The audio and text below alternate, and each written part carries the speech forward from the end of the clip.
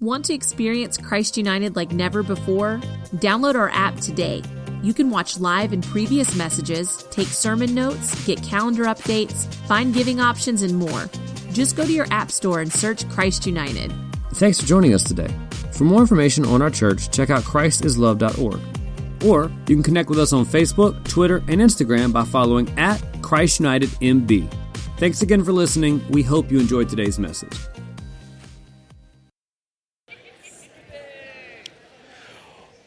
Everybody within the city has been scared for several years now.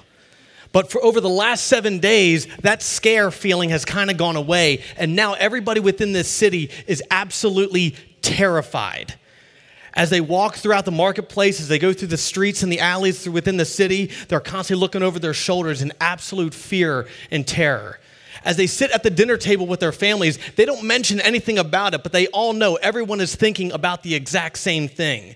If while they're at dinner, anything from the table, a cup or a bowl would roll off the table and hit the floor, everybody would jump because they are absolutely terrified that their greatest fears might be coming true.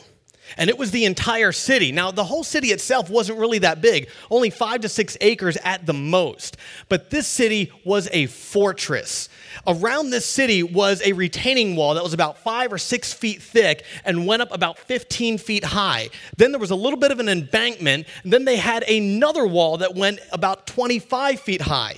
So if you put these two walls on top of each other, just imagine a 4-story building. That's how big this wall was. This city was a fortress.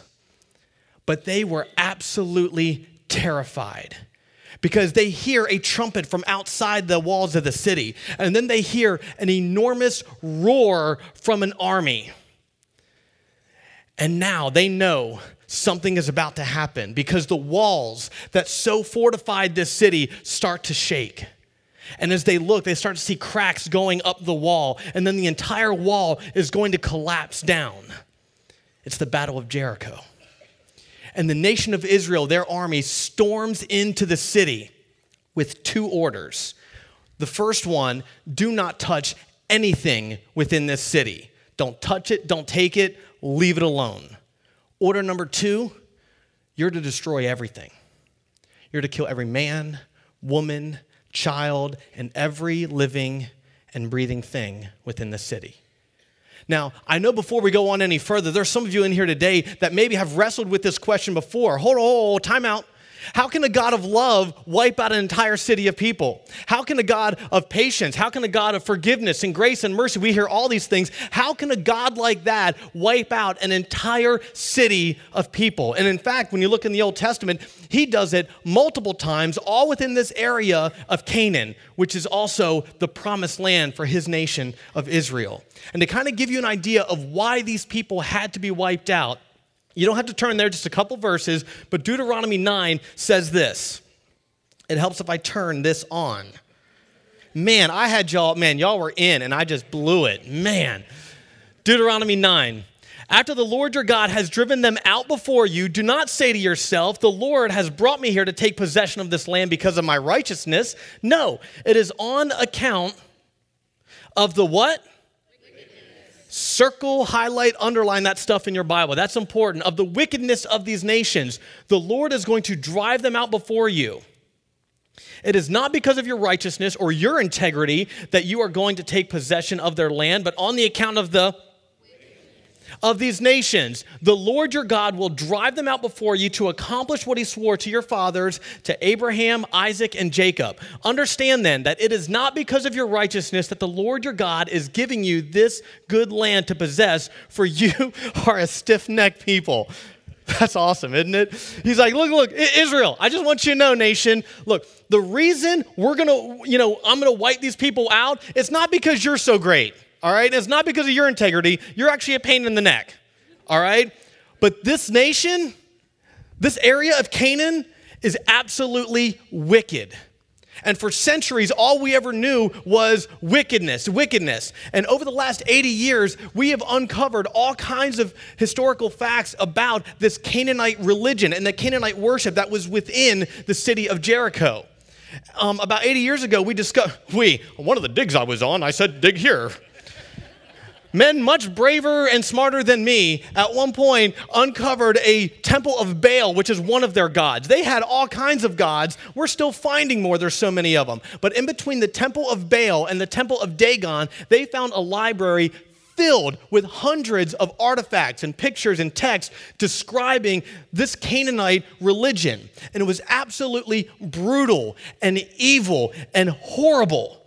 Just to give you an idea, if you like to Google, just go home and Google Canaanite religion or Canaanite worship and see what pops up. Just a little history on it. These guys were so evil. They had a god of violence who would have a statue and the hands would be out here with a pan going across and a fire burning underneath. And to please this god of violence and war, they would bring the infants of the city up. They would pick one and throw the baby up onto the frying pan and it would be burned to death.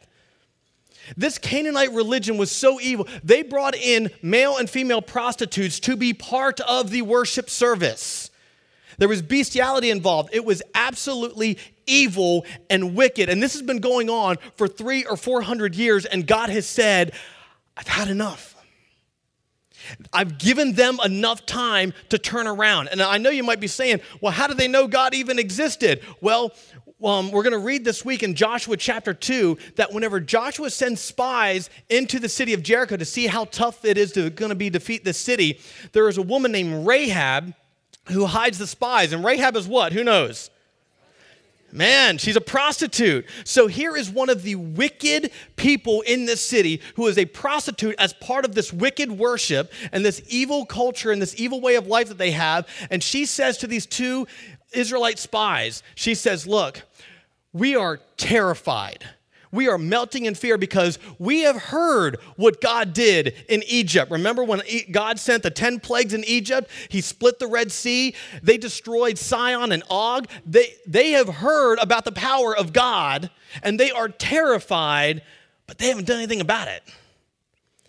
And Rahab, a prostitute in this area, says, I believe your God is the one true God. And when God says, go in and wipe out everyone, he says, spare the prostitute and her family. She believes in me. So the question isn't, how can a loving God destroy a whole city of people? It's actually, how can this amazing God of love, grace, and mercy allow that kind of wickedness to happen for 300 or 400 years? And it's because he's not passive, he's patient. Because he wants everyone to come to know his love. And it got to the point where he had enough. He's got to wipe them out.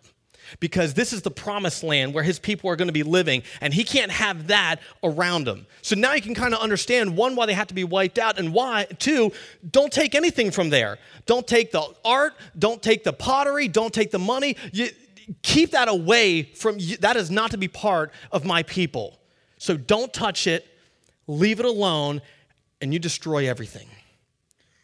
It's going to be new. We can't have this around my people. And either in the midst of the battle or after the battle is over, we're introduced to Achan, who's one of the Israelite soldiers. And he's going to come across a gold bar, a couple hundred pieces of silver, and a beautiful robe from Babylon. He's going to look around, see if anyone's looking. He's going to look back down at the plunder there. And he has a decision to make. And church, it is a decision that you and I have to face all the time. And we're going to go back 3,500 years ago and see exactly how Achan's story is so our story today. So if you have a Bible, go ahead and open it up to Joshua chapter 7. If you haven't been here, we are doing something we have never done before here at Christ United. Throughout this year, we're going to read through the entire Bible, which is so cool. I hope you guys have been following along with us. If you haven't and you want to, you can go to our website, christislove.org. You can get it there. You can get it from our Christ United app. Or if you're like me and you like it the old-fashioned paper way, you can go out to our Connect Center in the lobby and get one after the service. But what we're doing is every single day we're reading from the New and Old Testament, and then on Sundays we're digging into something either we just read or something we are about to read. So what we're going to be talking about today is something we are going to start reading tomorrow and this week. So it's Joshua chapter 7. And so go ahead and open up your Bibles. If you're one of those people who's just like, you know what, I don't like bringing my Bible to church because I don't know how to use it. Look, I just want to encourage you. I once didn't know how to drive a car. All right? I now know. Okay? And look, we don't want you to feel weird or awkward because you don't know where things are in the Bible. We're going to tell you where to go. We're going to tell you things to circle, highlight, and underline. So when you go back and read it for yourself, you can start feeling the presence of God speak to you through his word. So please bring your Bible. If your Bible glows, turn it on. That's absolutely fine. Here we go. Joshua chapter 7. They have just taken Jericho, and Achan has stolen some of the devoted things. And we're about to come to that question of, what do we do when no one's looking? Whenever we think no one's going to find out, it's not going to hurt anybody, it's just me, this isn't really that, who's even going to find out? What is the danger in that? We have Achan's story. But the Israelites were unfaithful in regard to the devoted things. Achan, the son of Carmi, the son of Zimri, the son of Zerah, of the tribe of Judah, took some of them. So the Lord's anger burned against who? Okay, now, right here we have an answer to one of our questions. Whenever we think, oh, well, what I'm about to do, it's not going to hurt anybody else. It's not going to affect anybody. It's just me. It's crystal clear. Who stole the stuff? Achan. Who was God angry with? It doesn't say Achan. It says Israel. So you see, the things that we do, the things we do in secret that we think nobody sees, that we think it's not a big deal, it's no big, it's not going to hurt anybody, it's absolutely a lie. What we do when no one's looking, it affects other people, and we're about to find out how much. Now Joshua sent men from Jericho, remember they just defeated Jericho, to Ai, which is near Beth-aven, to the east of Bethel, and told them, go up and spy out the region. So the men went up to spy out Ai. When they returned to Joshua, they said, not all the army will have to go up against Ai. Send 2,000 or 3,000 men to take it, and do not weary the whole army, for only a few people live there. All right, so you kind of get in the story here. So they just defeated Israel. Joshua, this is just how he does it. He sends a couple spies to see. This is the promised land tour, okay? They're going on to the next city that they have to wipe out. And he's like, all right, go spy out Ai. They get back to Josh, and they're like, Josh, there isn't a whole lot to Ai. It's pretty small. It's Aner, okay? All right, so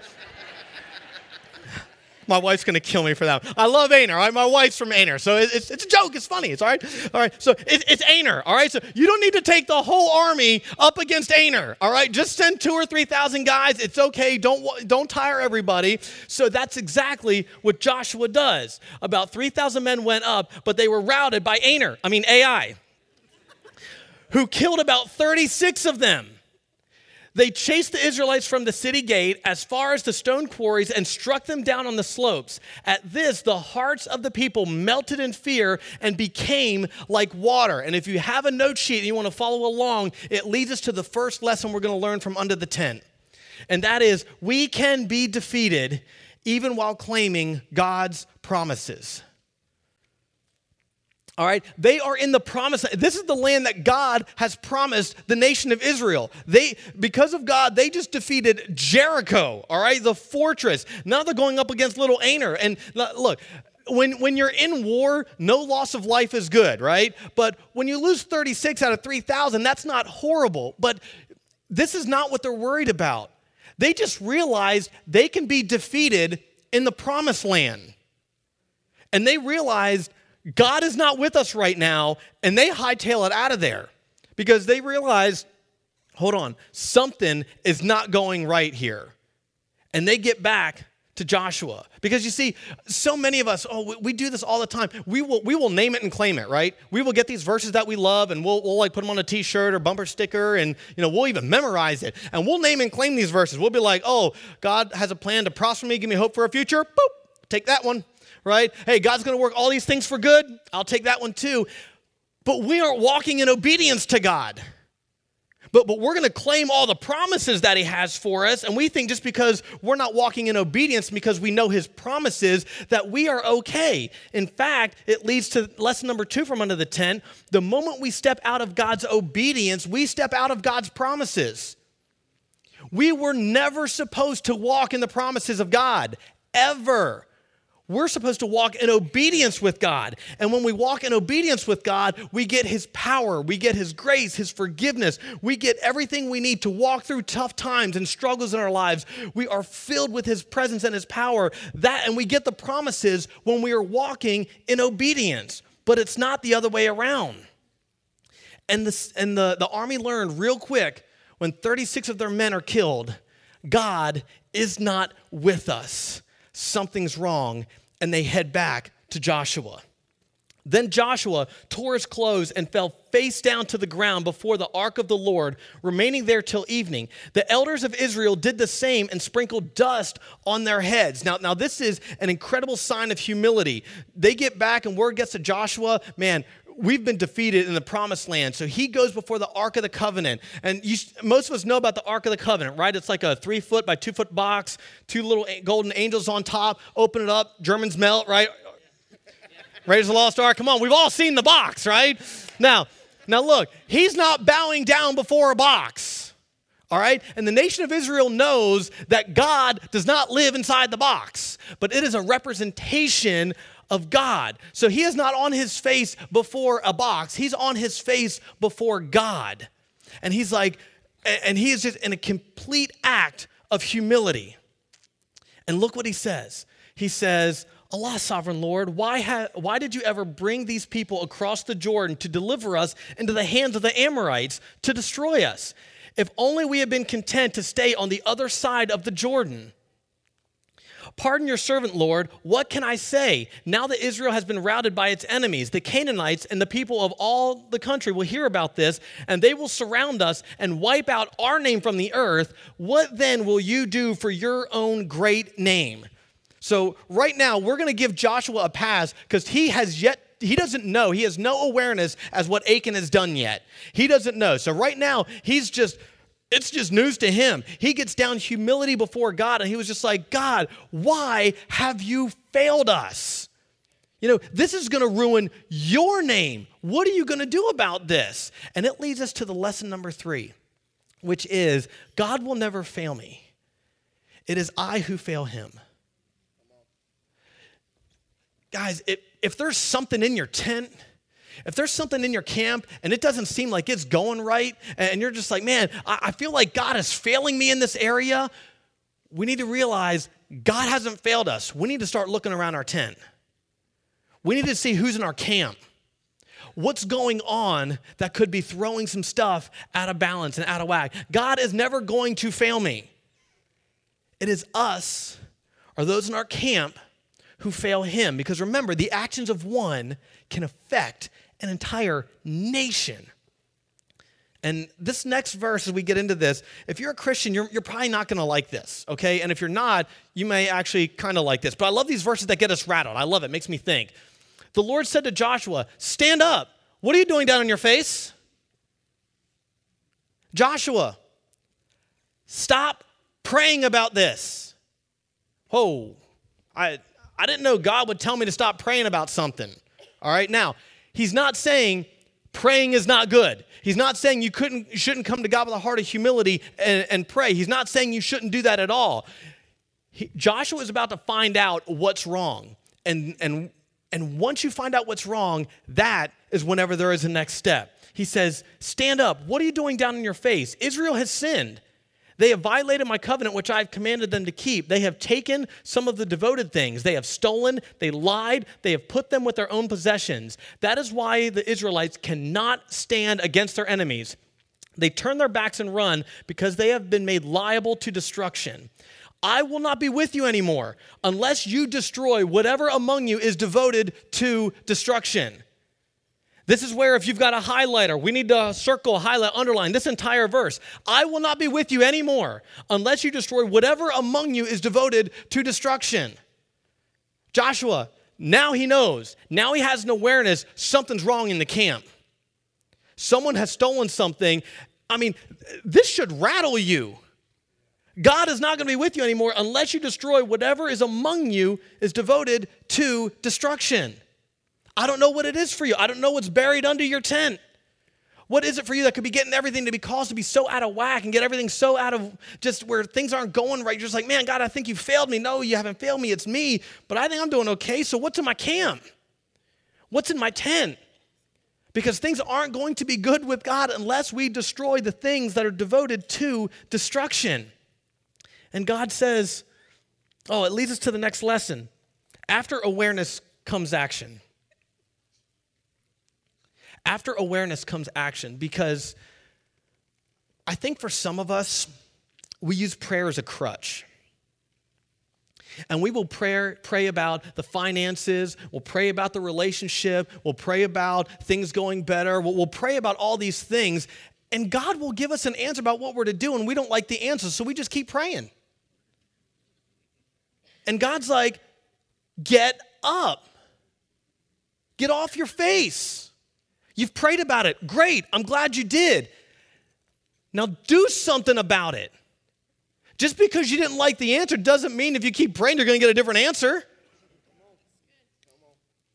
I mean, come on, seriously, can we be real in church? I mean, is it okay? Can we do that? Can we do this today? I mean, it's like some of you pray about a relationship and you're like, man, things aren't going good with us. We're angry, we're yelling, we're always at each other's throats. Well, you're not married and you're having sex. Right? Oh, God, will you please bless this relationship? And you think God wants to put his hand in this? It's like we want God to be our accomplice. You're praying over God to do some work with your finances, and you're cheating on your taxes. Right? I mean, come on. Whenever you humble yourself before God, and he says, hey, here's what's going on in your camp, quit praying about it. You know what you need to do. I know what I need to do. Now here's the thing. We can't change this. Only the power of the Holy Spirit has the power to change us, but we have to make the choice to allow him to change us, to change our hearts. So whenever God gives us an awareness of something that's wrong in our camp, we have to allow him to take action. But for so many of us, we don't because, no one knows. It's not going to hurt anybody. It's not that big a deal. And it is a huge deal. And God says, go consecrate the people. Tell them, consecrate yourselves in preparation for tomorrow. For this is what the Lord, the God of Israel, says. There are devoted things among you, Israel. You cannot stand against your enemies until you remove them. Another great one to highlight. You cannot stand against your enemies until you remove them. If you're wondering why you're having a tough time standing up against some of these attacks that are coming against you, there's some stuff under your tent. There's some stuff in your camp that you have got to remove to allow God to work. Because he's not going to have his hand in some of the stuff that we want his hand in. And we want him to bless. Which leads us to lesson number 5. If the enemy has a place in our tent, it's because we've invited him in. Now, I know for a lot of us, a lot of times we'll come up with addiction things for this. This is alcohol or pornography or this is drugs, and that is included. But here are some other things that this is included in that we like to kind of brush under the rug a little bit. This is pride. We invite that in because it's all about us, really. Gluttony, that's one. Self-image, anger, finances, lust, unforgiveness. We invite all that stuff in to our tents. And we just let it rattle us. And we think it's not that big a deal because, God, you don't understand my story. My story is different. God, I know what your word says about pride, but you don't understand my story here. I know what you say about self-image, but you don't get why it's different for me. God, you know what? I understand what you say about unforgiveness, but do you realize what they did to me? And we forget the verses where it says that we have to forgive because we've been forgiven. And we keep that stuff in our tents. And we think it's not going to hurt anybody because it's different for us. why we don't have to forgive, why we don't have to worry about, our self-image and all that. And it's so dangerous. And in the morning, he says, present yourselves tribe by tribe. The tribe the Lord chooses shall come forward clan by clan. The clan the Lord chooses shall come forward family by family. And the family the Lord chooses shall come forward man by man. Whoever is caught with a devoted thing shall be destroyed by fire, along with all that belongs to him.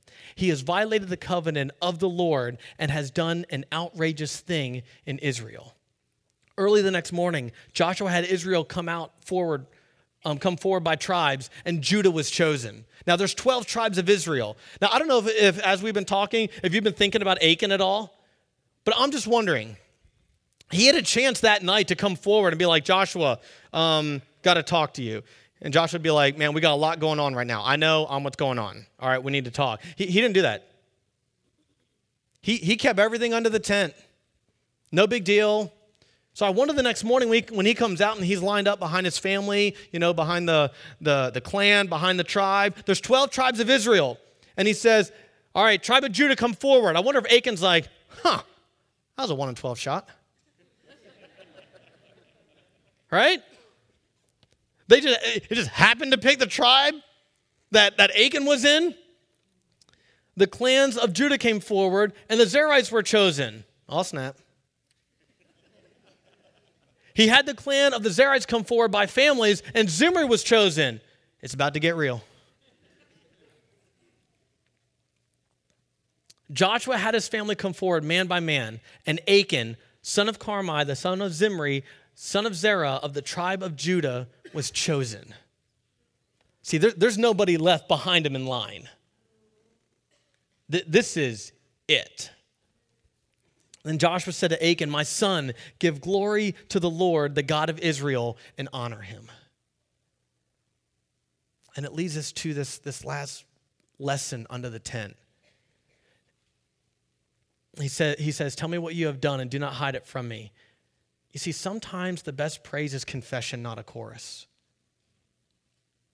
God does not want us to come in here on the Sundays we choose to come because, we'll go today. He doesn't want us coming in here and just acting like everything's okay. Oh, we're going to come up, we're going to put our hands up, we're going to sing the songs. He wants your heart. He wants my heart. And you know what? There are times I don't get it either. I'm pretty jacked up. Most of you know me. You know that's true. It's just like, but he wants me. He wants you. He wants our hearts. He doesn't want us coming in here and faking it and just being like, yep, everything's okay. He's like, no, come at me with what you've got. It's not like we're going to come up with our confession, lay everything out, and he's going to be like, whoa, didn't know you did that. It's not going to surprise him. In fact, we're going to be like, hey, here's everything. And he's going to be like, oh, don't forget that other thing. Oh, yeah, hold on. All right, he knows. Achan thought, oh, no one's going to see anything, but God sees everything. And there are times as we are in this building, we just play. We just act. He wants our hearts. And it's not that singing isn't good. I'm not saying that. There are times that he wants us to sing a joyful noise unto the Lord, but he wants our hearts right too. The rest of the story can be kind of difficult because Achan replied, it's true. I've sinned against the Lord, the God of Israel, and this is what I've done. When I saw the plunder, a beautiful robe from Babylon, 200 shekels of silver, a bar of gold weighing 50 shekels, I coveted them, and I took them. They are hidden in the ground inside my tent with the silver underneath. And he finally comes clean. Now, come on. Isn't this how it works for us?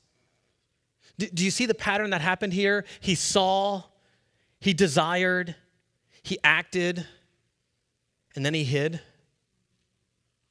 Come on, that's no different for you and me, is it? You know, whatever it is that we keep buried under our tent, how did it start? Well, we saw something. You know, and then we looked at it long enough where we needed it.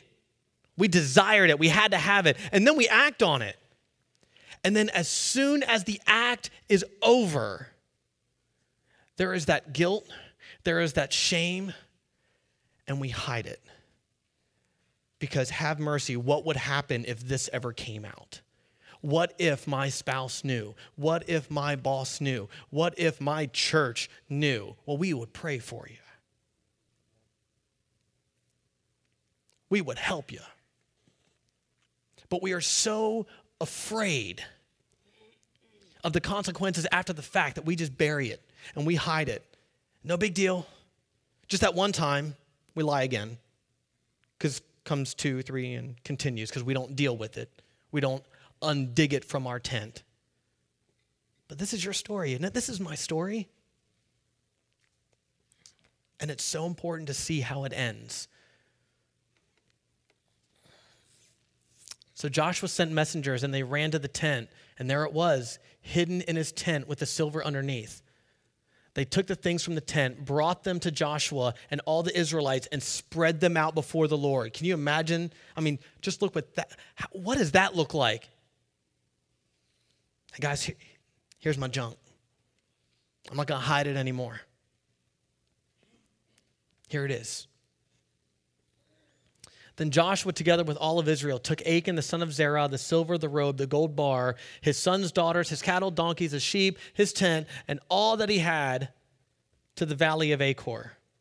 Joshua said, "Why have you brought this trouble on us? The Lord will bring trouble on you today." Then all of Israel stoned him. And after they had stoned the rest, they burned them. Over Achan, they heaped up a large pile of rocks, which remains to this day. Then the Lord turned from his fierce anger, and therefore that place has been called the Valley of Achor ever since. Achor simply means trouble. It's the Valley of Trouble ever since. That's hard. I want us all to be on the same page. That's what we deserve, guys. That's what we deserve with what we keep buried under our tents. But there's such a beautiful truth here, because on your way in today, you guys didn't see a couple of dump trucks with stones, did you? Going, what are we going to do with those today? Yeah, they're not out there, are they? They're not there. They aren't there. And do you know why?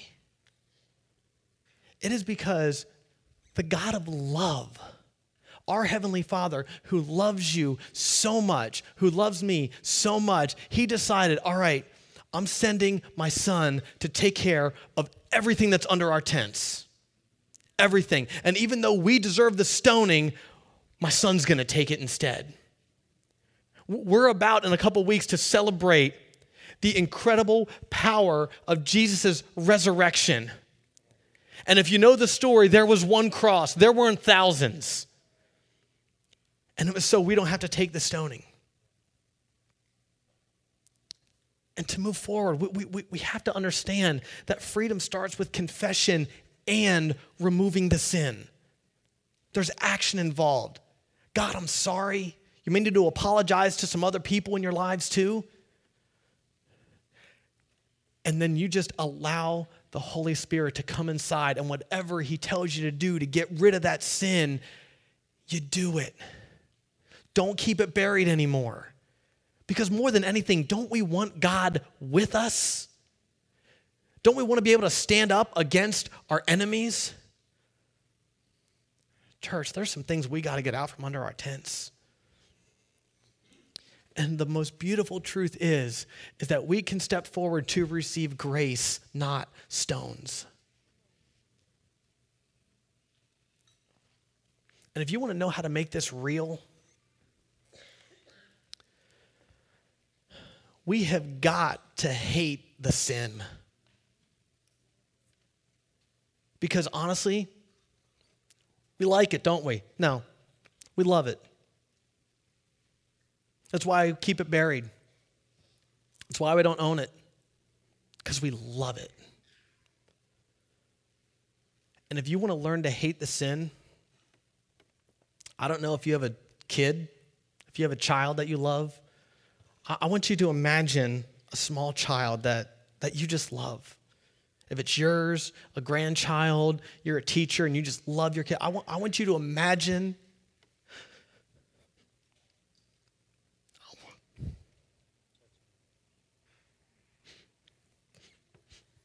some children that you love. And while they're sleeping, just say, God, I hope they treat their finances the way I do. God, I pray that they gossip the way I do. God, I pray that they would handle their sexuality. I pray they would deal with porn the way I do.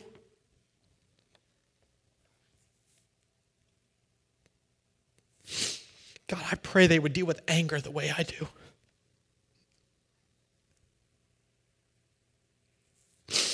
God, I pray that they would harbor unforgiveness the way I do. You want to learn to hate your sin? Pray it on somebody you love.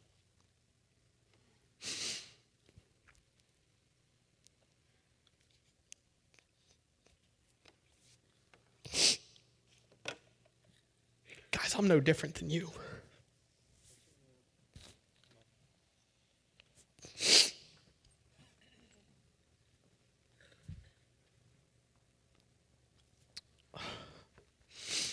Our praise team is going to come out and they're going to lead us in a time that we have a chance to respond back to our Heavenly Father with whatever it is He's stirring in us right now. And I don't know what that is for you. I just pray that for each one of us, we wouldn't bolt for the door because we want to get to the 501 first or our favorite restaurant. This is your chance to connect with your Heavenly Father with whatever He's stirring inside of you. Why in the world would we want to leave? Now, if you got to go to work, I get that. We don't want you to be late, but